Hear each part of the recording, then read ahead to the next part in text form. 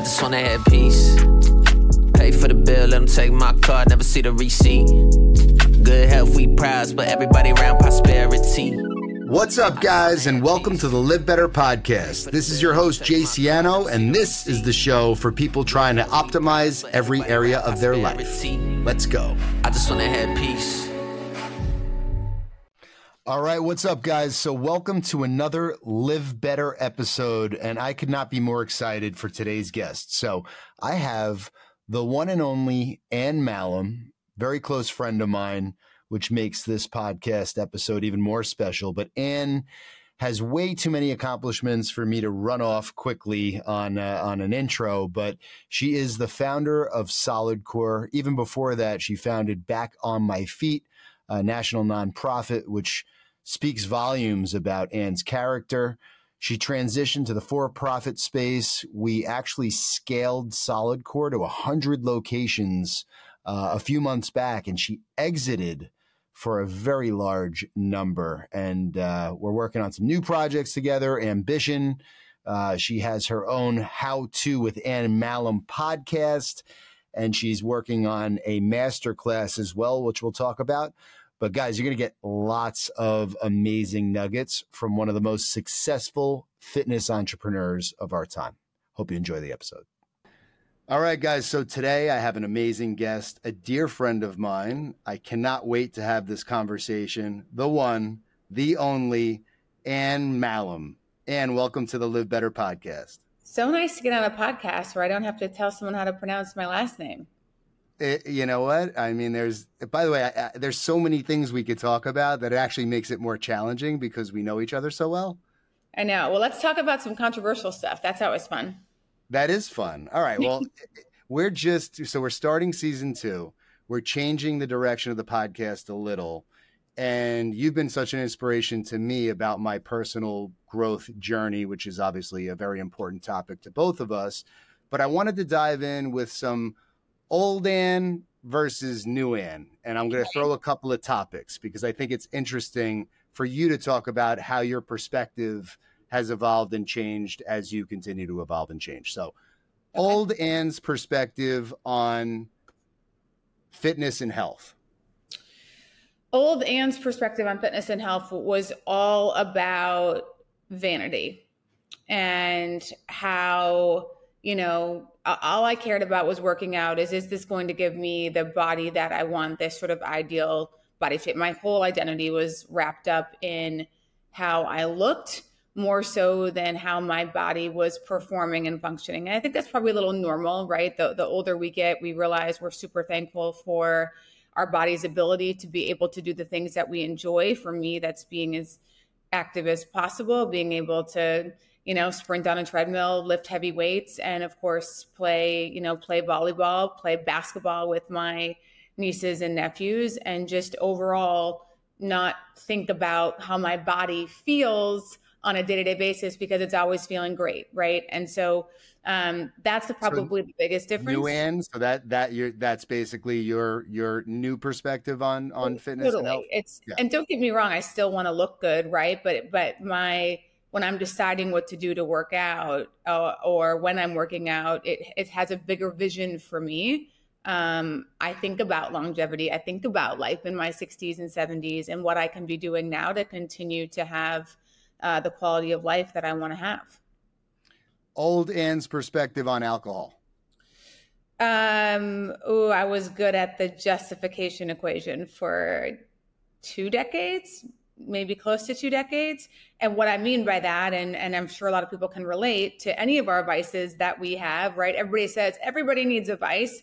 Oh my God, I kill it in these other areas. I'm so much healthier than 95, 99% of the population. I exercise every day. I eat well. I don't eat sugar. I, don't drink soda, maybe a Diet Coke or a Coke Zero on a special occasion. But everything else, I'm killing it. So what's the big deal if I have a drink or two, most evenings? Jay, you and I have riffed on our relationship with alcohol a lot, and you and I are different drinkers, and same with my boyfriend, who's a different drinker. He's more, if we're going to drink and go for it. And I'm like, no, that's not my game. Mine is, I'm just going to have 1 to 2 on a daily basis. And you start to think about, shit, that's, 60 drinks a month potentially. And that's like, I would never have 60 pieces of cake or, you know what I mean? Anything else that I sort of consider a vice or that I would allow myself. And so I last year really took a break, a 30-day break like everybody else. 30 days is not enough. You might convince yourself you don't have an issue in 30 days because you didn't need to drink in 30 days, but you easily go right back into old habits. So I gave myself 90 days of not drinking alcohol and really did the research, Jay, on like how everybody's been bamboozled with this drug and that it needs to be a part of our everyday lives to be and like our lives are better enhanced. We're more successful. We're more attractive. We're more sophisticated. I mean, the marketing industry has some of the best marketers I've ever seen. So the old Anne would justify that habit and not look for the real information on how bad alcohol is for you. And the Anne today realizes that alcohol does not have the place in my life that it used to. I'm not 100% sober, but I might have a couple drinks over the course of 2 weeks versus a couple drinks every single day. It's a mindful decision. It's a conscious decision. And it's not just something I do haphazardly and justify my behavior. I know it's not good for me. And when I'm having a drink, I'm saying, okay, is this something I really want to do? And there better be a really valid reason for it if I'm going to do it. I mean, when you just said that a few drinks a day, like could add up to like 60 drinks a month, that's actually a much larger number than I would have calculated quickly in my head. That's a lot of alcohol. One might not feel that way when you're actually doing it, but when you think about it from the perspective of 60 drinks is a lot of alcohol. Totally.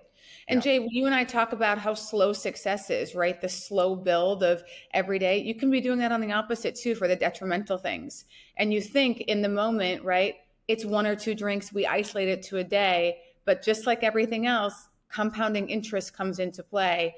And over time, when your liver, when your organs, when your muscle tissue, I mean, again, either thing, this slow demise of something and the slow build of something, everything adds up one way or the other.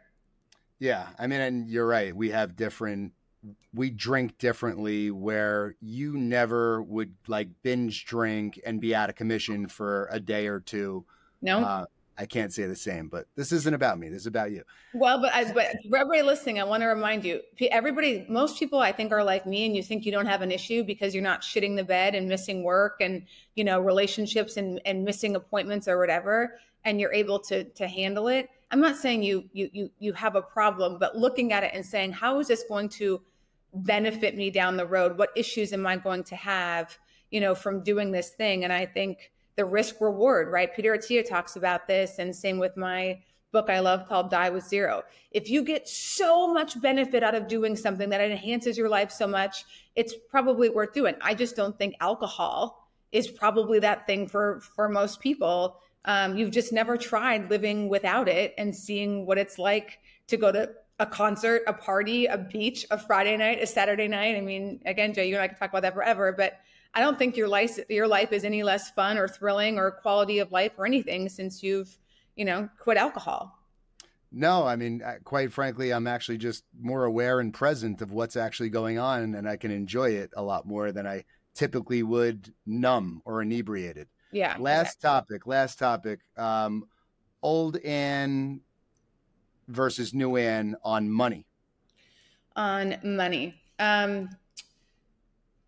Again, I didn't grow up. So I'm from North Dakota, for those of you who may not know me or ever heard of me, which is probably a lot of you.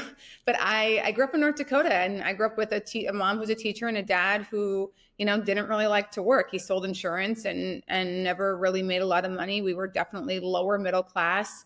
My family had to save 2 to 3 years so we could go on, one vacation every 3 years or so. We weren't poor. We had food on the table, but, I was sort of taught what a lot of people are taught about money, which is you put enough money away for a rainy day. You live a, modest life, and you sort of have enough to get by.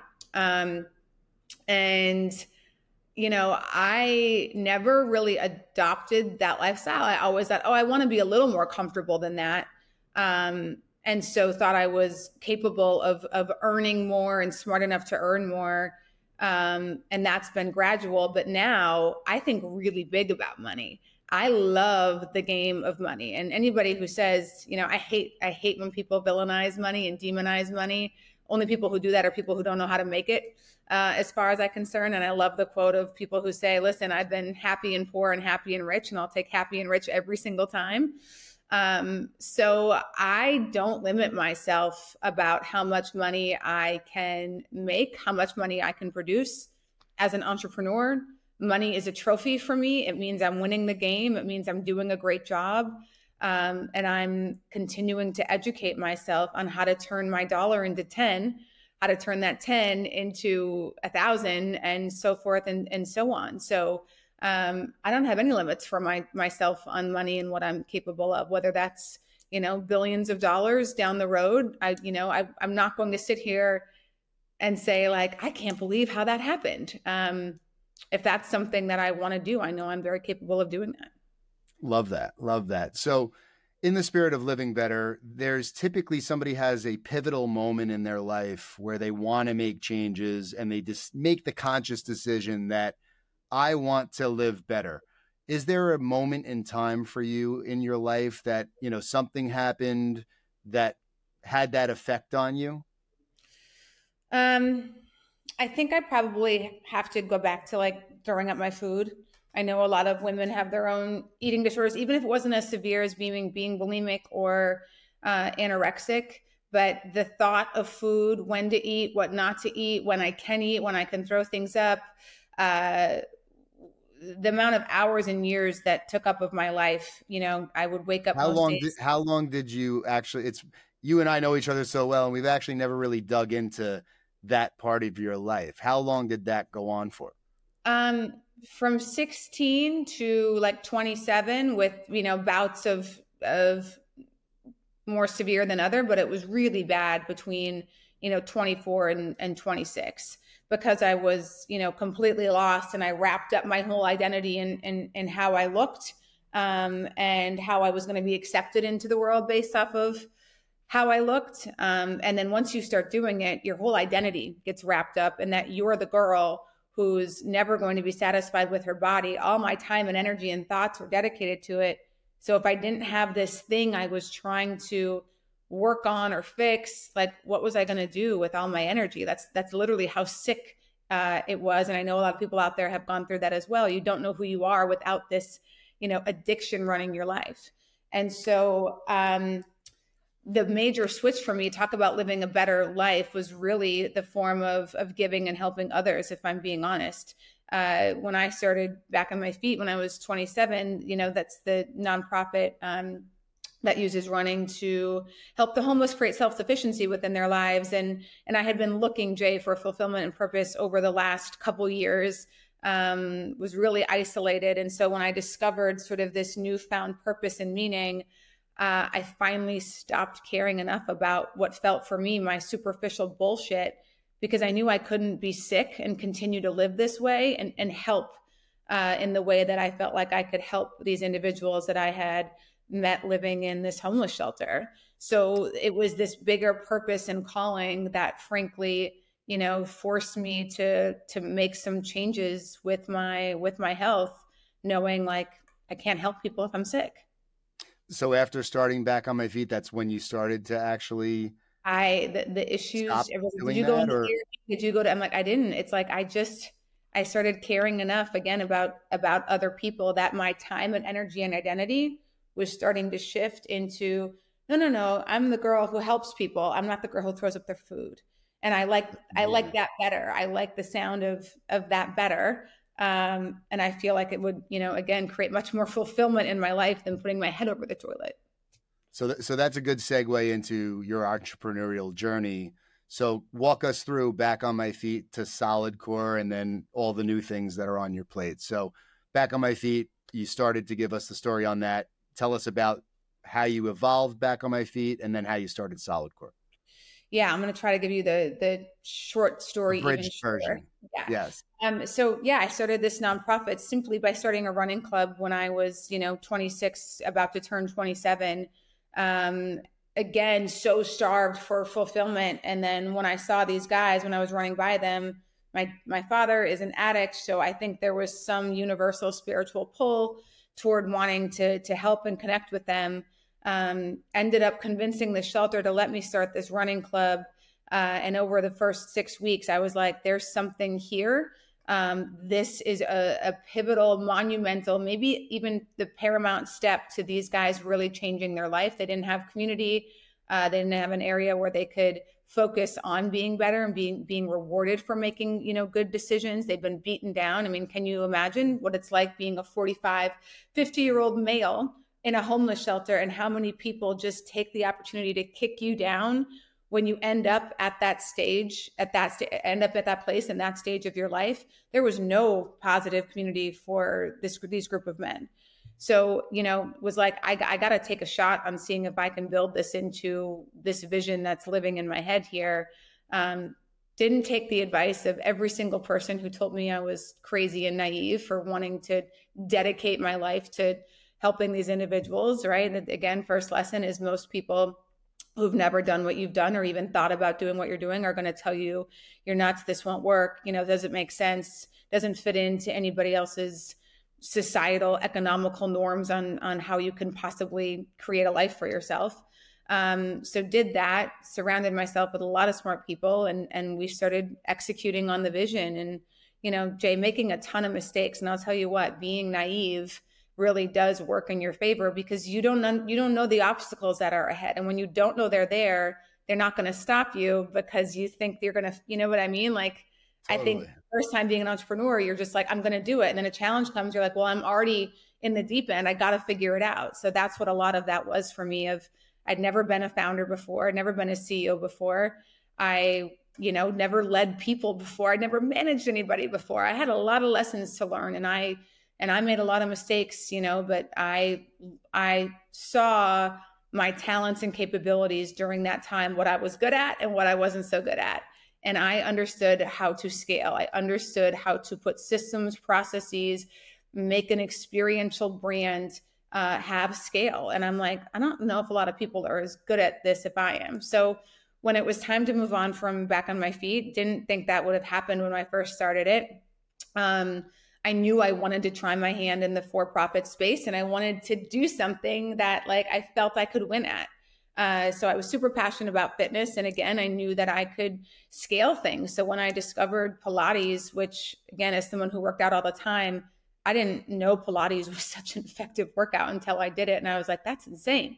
So I felt there wasn't a premium brand in that space. And I was like, my skill sets and talents, heed really well toward building a brand, a company that does this.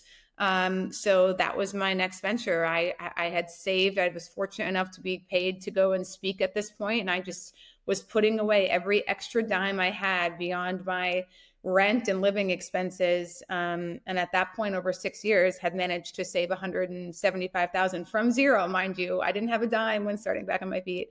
And so when it was time to, make Solidcore happen, I just put all my chips in, and opened my first studio. Same thing. I didn't know anything about building out a space, signing a commercial lease. And for all the entrepreneurs who want to be entrepreneurs out there, I always tell folks, you're not going to know everything. And there's not one entrepreneur you will find out there that had it all figured out when they started. You have to know enough, and you need to figure out what talents, skill sets, and assets do you need to possess that's going to best serve that business. And if you can answer enough of those that you think will make that business successful, that's enough for me to take the leap. I'm not detail oriented. I'm not the best at operations, being in the weeds and minutia and whatever, not my skill set. But I figured at some point I'd be able to hire somebody, to support that side of the business. But like I said, I knew I had enough talent on my end to at least get the thing going up and running and, get some legs behind the brand. You sure did. So that's where, one thing I want to ask you, how important do you think it is that entrepreneurs have skin in the game? I would never invest in anybody or anybody's business who does not have And I'm not talking about a little skin. I'm talking about a lot. It needs to be uncomfortable that you have no other option. And that's what's going to drive you. So it's important to, one, have skin in the game, and two, Jay, make sure you pick something that you're obsessed about. Once I found this workout, I was like, I want as many people to feel as good as I do by doing this workout. It's effective. Right. I was seeing results. There wasn't jumping and pounding. I'm like, there's something really here and nobody knows about it. So I was, as enthusiastic as I possibly could be about introducing people, getting them into Solidcore, because I knew it was going to make their life better.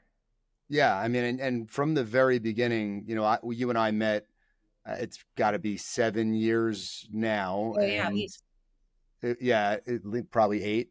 And you were always so clear on your vision. That was one thing for me. Like the minute that I met you, you told me exactly what your plan was, exactly what you wanted to do. And I thought it was very unique also that along the way, you had no problem telling people that you were growing this business to a certain point to exit. Right. Yeah. People don't typically do that. That was always very unique. Yeah, I just was talking to, a girl, giving her some advice around her own business. And I'm like, listen, there's nothing wrong with having a small business and running that 1 studio or 2 studios. I'm never going to criticize somebody. If that's what you want, I'm going to give you really different advice. But there's a much different advice you need to hear if you want to build a company. And a lot of founders get in their own way when if they want to build to exit.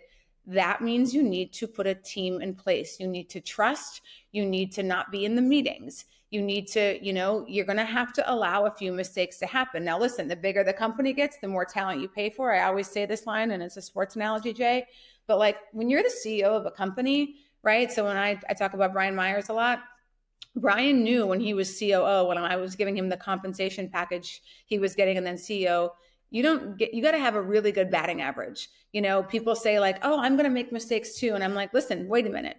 A marketing coordinator gets to make a whole lot more mistakes than the CEO, because the CEO level of decision-making is so much higher. And those decisions can have massive upside or really adverse impacts for the business. And you have to bring on that talent. You've got to set expectations. And it's like, yeah, you got to step up to the plate and you got to hit some triples and home runs with your decision-making, with your ideas. And so many people think that they want to grow in their roles. They want to be CEOs. And guys, that's what it is sitting at the table. There's no one telling you what to do and how to execute. You have to come up with the ideas. You need to say, how can we grow this business from here to here? And people are looking, at you and hiring the team on how to do it. The answer doesn't exist yet. You have to find it. So, now I feel like I'm rambling and totally forgot your question. No, you're sharing such amazing, things with the folks listening here. But I'll ask you, again, I've worked with several founders of very big, well-known brands, and Solidcore being the best story, one of the best stories in my career, and definitely the best story where I was along for the ride from a very early stage of the company all the way through to the exit of the company and hitting that hundreds. What's that? And you're still involved. Post me. Still involved, yeah. But we literally executed your goal, and we did it with COVID happening, right? So, but what would you say? Like, it's even though you had this clear mission, it's still not. It's very rare that somebody does what you did. Like, it's very rare that they accomplish that. So, what do you think were the unique things that allowed you to actually execute that vision, come hell or high water, and actually, and not fall short of the 100 locations that you said, I'm going to hit 100 and I'm going to exit? Yeah. I mean, listen, what was the secret sauce there? I mean, I think it's a few things, right? It's like whenever I ask you, oh my God, what's the weight loss secret? It's never one thing. It's never, if it was one thing, people would say one thing and they would go do that one thing. But the magic pill. Right. It's exactly. It's never works that way. First things first, I wanted it. I wanted it more than anybody else wanted it. And I still remember when COVID happened and I was like, shutting down every single studio with no idea when they were going to open again. I'm like, whatever this is not taking this from me. I have worked far too long. This means far too much to me, my employees, and the people who use Solidcore as church. It is where they go to service. And like, I don't know as much as anybody else does about the pandemic right now, but this is not the end of this company. There's no way. And I'm a little bit of a wartime CEO. So when things get tough, and if things get tough and business was already tough, or you never were kind of in it and you were looking for reasons to be out, like COVID was it. You had an easy out, right? Like, oh, landlords, it's too hard, whatever. We came up with such a game plan during COVID. And Jay, the biggest thing when I kept on, my 12 people cut their salaries in half, cut my salary completely, laid off the other 99% of employees. We knew the biggest thing we had to do was get the landlords on our side. Yeah. We had, at that point, 77 leases or 77 studios open, plus, 12 to 15 leases signed. And we had to get these people to root for us and let them know we are going to be here when this is over, but we won't be if we don't get your help. So me and my legal counsel, Dimple, I'm a decent negotiator, but I'm like, we got to get better. We started reading negotiation books. We were like, what's important to the landlords here? They don't really need, our cash for such a small footprint. What do they need? Yelling and screaming at them was not going to do it. We really relationship build.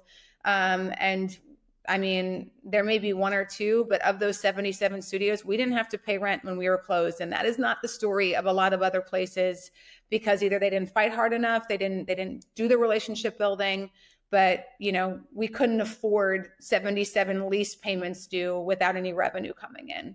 Yeah, I mean, it was flawless execution and you didn't hesitate. That's another thing. You acted with conviction right away, and you knew that if you didn't, it would have been a different story. And it's really amazing because there's very few fitness concepts that are healthier today than they were pre-COVID. Yeah. And Solidcore is definitely one of them. Yeah. And Jay, I'll say another thing again about people who are sitting in the founders, position. And we talked about it just for a second before, but you got to check your ego at the door. You need to continue. I always tell people when they're growing a business, and sometimes I say 6 months, sometimes people need to hear 3 months. Every 3 months, you need to look at and say, how am I serving the business? And let's just use a fitness studio since we're talking about that. If the 3 months in versus 3, 6, 9, 12, I was still coaching 20 classes a week. And I told myself a story that, oh my God, well, I have to coach because no one will come if I'm not coaching in the studios. If I'm spending 20 hours, which in essence is 30 plus coaching, that takes away time for me doing other things. And so I'm like, okay, well, what's Anne's best ability to impact the business? I need to grow it. I need to get more locations open.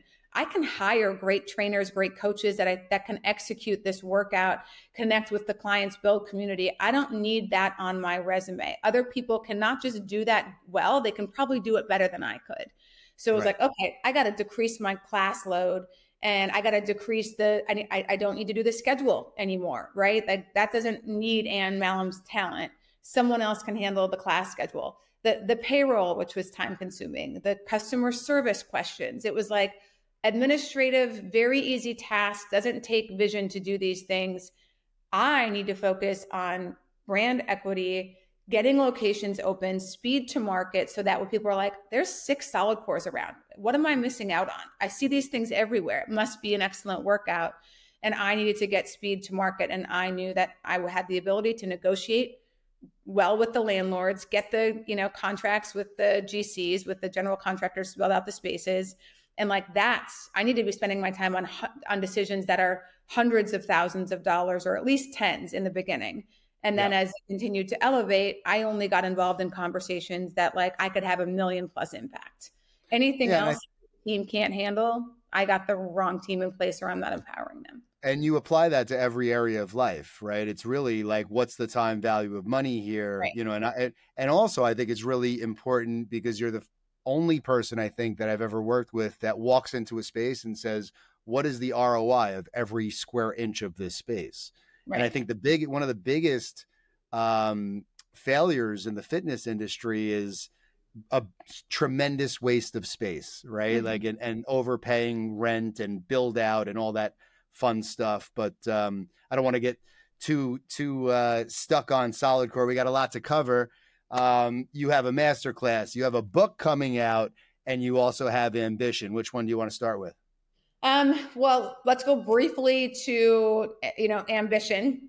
Okay. I guess it's another, I'll just give a brief overview. It's another wellness and fitness company, in New York, with the idea that, every boutique fitness does one thing really well. And saw the need that, people I think are going to want 2 to 3, maybe even 4 modalities, options underneath one roof that understands how to execute programming, execute community in a beautiful space. So we're getting ready to open our 3rd location. This will probably air by the time it's open, in Flatiron. So we have one in Brooklyn Heights, and then one in Chelsea, and one in Flatiron. We've got amazing strength and conditioning classes. Again, progressive overload. Like, I'm talking about the best strength programming that I've ever seen. Jo Gomez is our head of product and talent, unbelievable. She understands exercise and the body better than anybody I've ever met.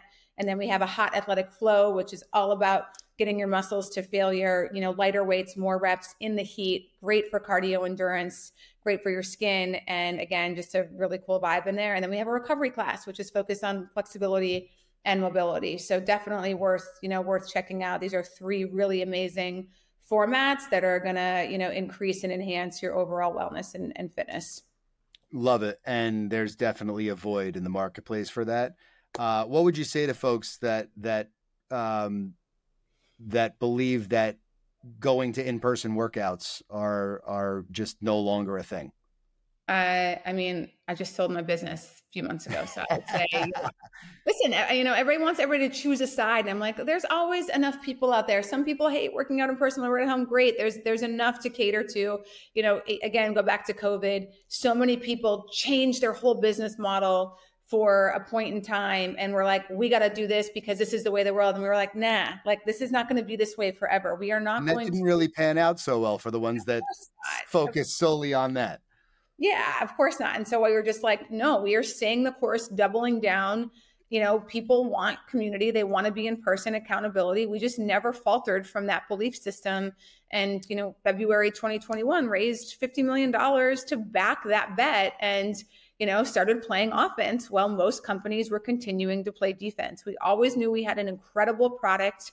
And if we could get more studios open, people wanting to come back to in fitness, we actually thought we'd have a bigger pool of people. And Jay, I think I shared this stat with you and whatever, but it was like, now I'm blanking on the stat, but millions of people, frankly, started working out in COVID and got introduced to a workout regimen virtually that was starting to feed once people got comfortable at home, then they wanted to go in person. So they were starting to feed the in-person companies and businesses out there. And Solidcore is doing way better than it was before COVID. So I can tell you that, that's a myth that is now debunked. Oh yeah, no, I know it, and I think I could never work out at home. Right. It's painful. And in addition to that, it's just community and socialization is so much more fun when you're with other people and getting your butt kicked and all that fun stuff. Let's talk about your book, because I don't know enough about your book. So yeah, I know it's tell. Well, we've been going back and forth. We've been doing drafts and we've really landed in this great place. The book's called Animal Instincts, hence my name. But every chapter is, we talk about animal instincts as it relates to life, being successful in life and business. And we go through everything that I've sort of ever learned. I'm real excited about it, hope to have it done by, early December before the holidays. But, I think it's full of really great stuff, Jay, that people don't talk about. It's like, you can get this standard advice, like hire great people. It's like, okay, what does that actually mean? I know how to deal with constant people trying to tear me down. Again, I understand how to scale businesses, start businesses, cash flow, taking big risks, not listening to other folks. There's just a lot in there that my journey, the things that I've done really well, the mistakes that I've made, I think can really help people take action on the things, especially around business, that they keep talking about, but they don't know how to get going, or they have a studio, or they have one store, one location. They don't know how to get it to 20. So I'm excited to share, all of that. I can't wait. That's I'm so excited to read that. But is it like Is it very Solidcore driven, or is it, No, it's all over the it's place? Just yeah. Yeah, I love mean, it. I've been a founder, now three times, and have experience building a nonprofit for 6.5 years as a young person who'd never, again, as I mentioned, never led, never managed, never been a CEO. All of the things I learned. I mean, Jay, I had this amazing board for back on my feet. It got so much attention from the media, so I was fortunate to get C-level people to want to sit on my board. I call a board meeting. I don't let anybody talk for the first hour. I mean, and people are like, Anne, why are we here? And I was so concerned and so insecure of like, you guys are going to figure out I'm not smart enough to do this. So I just need to convince you at this table and talk the whole time. And, I had a really good mentor who was like, Anne, if you want people to be engaged, you need to let them give you their opinions and ideas and ask for help. So anyway, it's from that to, yes, starting a for-profit business, scaling it, building out the team, succession planning, and exiting, and the emotions that, come along with that. So you can be in charge and have an amazing, frankly, exit if that's what you want to be doing. Again, dealing with the resilience, how you build tough skin, how you handle it when things are going to get really tough, to, of course, moving on to, the third entrepreneurial effort I have. And there'll also be some things about money in there. So Awesome. yeah, I think it's going to be a really well-rounded book that's going to, be relatable, inspirational, and educational for a lot of people. I love it. So, and tell us about the masterclass, because I think that could be really, really helpful for a lot of people too. Yeah, I've been starting to do some masterclass stuff. I did one on starting a business. I'm going to do one on how to scale a business. Again, giving people real, tangible example stuff that's not just living up in the meta on how you do these things, and giving time for folks to ask some tactical advice. Yeah, that people could take and execute on. Yeah. Love Definitely. that. All right. We're going to end with 5 questions. You ready for me? Oh my gosh. So everybody knows this. I have no idea what Jay's going to ask me, but That's yes. true. And we like it that way. What does your morning routine look like? Listen, my morning routine is pretty consistent, but I don't freak out if I miss it. I wake up, it's athletic greens most of the time. And then it's I haven't had athletic greens yet. And it's like everywhere, and it's been around for a while. I know. Do I need it? It's good. Brett makes my morning great. It's like athletic greens. He puts some apple cider vinegar in there, lemon juice, turmeric, cinnamon, and ginger. And he's religious about it. Like, he doesn't miss a day. So it's that, some water, and then off to the gym, first thing in the morning, 5-6 days a week, come back, and then, get right to work for the most part. That's the routine. Part 2, is there anything in that routine that if you travel a ton, different time zones, all that fun stuff, is there anything that's part of the morning routine that if you miss it, you're just a little off for the rest of the day? Yeah, I don't eat in the morning either. I know you don't either. Usually it's, I wait till 11 o'clock, depending on the time zone, to eat. So that's really important. And I think if eating in the morning would make me feel off. So that's one thing that's always, really, really consistent. But yeah, I mean, everybody's like, oh my gosh, you need to wake up at 5 a.m. I'm like, I wake up at 6 a.m. and I've always been that way. And in the winter, I probably wake up at 6:30. I prioritize sleep. So everybody has to figure out what works best for you. If you beat yourself up because you miss a morning routine or you miss X, then don't miss it. I've got years of experience, Jay, to know if I miss a morning of working out because I can tell my body needs recovery or something came up. I'm not like, oh my God, I'm off the wagon, I'm never going to work out again. I know I'm right back on it tomorrow. So I have enough reps underneath my belt to not freak out if I'm not super diligent about it. Yeah, I think that's amazing. And most people should strive for that, where it's nothing should really rattle you if you miss it that morning, that's stupid, but I fall into the trap. Who are the 3 most influential people in your life? Oh my gosh, dude, that's a really hard one for me to answer right now. And I'm going to say, right? You can wing it. You can wing it. Doesn't have to, we're not going to. Okay. The 3 most influential people in my life right now. I mean, obviously I'll have to say Brett, because we live together and he's my partner. Right. So what he does. And he's an awesome human. He's an awesome human. But if that wasn't the case, there'd be something wrong with that, because we spend so much time together. So I'm one of those people, if I don't admire my partner, I'm not inspired by my partner, learning from my partner, you're probably not going to be my partner. So I'll definitely, say Brett. I'm going to also say my therapist right now. She's encouraging and inspiring to me to be able to heal some of the continued childhood trauma that we all think that we're healed from, but still is popping up in areas of my life. So I'm gonna say her. That's a tough question. I know it is. You can limit it to 2 if you want. Okay, we're gonna just go with 2, so you don't Let's force stick me. with 2. What's your favorite childhood memory? I have one of yours that sticks in my mind, but you go ahead. One of my favorite childhood memories. I do. Well, it's not necessarily your favorite childhood memory, but it's one of my favorite childhood memories of yours because it speaks volumes, and I actually use it with my kids. But go ahead, and then I'll. Oh, I know what you're talking about, and it's the formative one where my dad took us. Yeah. So again, my dad took us to a hotel in North Dakota in February. We were complaining about how bored we were, and he told us to go get our swimsuits, and we pulled up at a hotel, which was very strange. Like, we're like, oh my God, are we getting a hotel room? Which we had never done on a weekday before when the house is right there and we live in Bismarck. And he's like, no, but walk in like you own the place and ask where the pool is. And so that's what we did. And we ended up swimming all day. And like that kind of don't F with me confidence and walking like you own the place. It's huge and you should try it. Like anywhere you go, people don't ask questions. If you are, head up, shoulders back and walking with some sort of swagger. I mean, that had to like shape a lot of who you are in because, and I feel like it's such a simple thing, but it really is such a profound concept. And we all done it. We've all looked at people, Jay, and we're like, that person has something that about them, that je ne sais quoi, something. And it's how they carry themselves. And you can also do the opposite. When somebody's not confident, not secure, just by their body language. It's funny. I just have to add this. We were in the city and Jax and I, since obviously Jax, well, we go to Chipotle. It's just him and I. And he wants green Tabasco sauce, but the bottle's like really empty. And I said, just go ask the guy at the register for a new bottle. He'll give you one. He walks up totally like intimidated, asks the guy like in a mumble. The guy gives him the bathroom code because he can't communicate properly.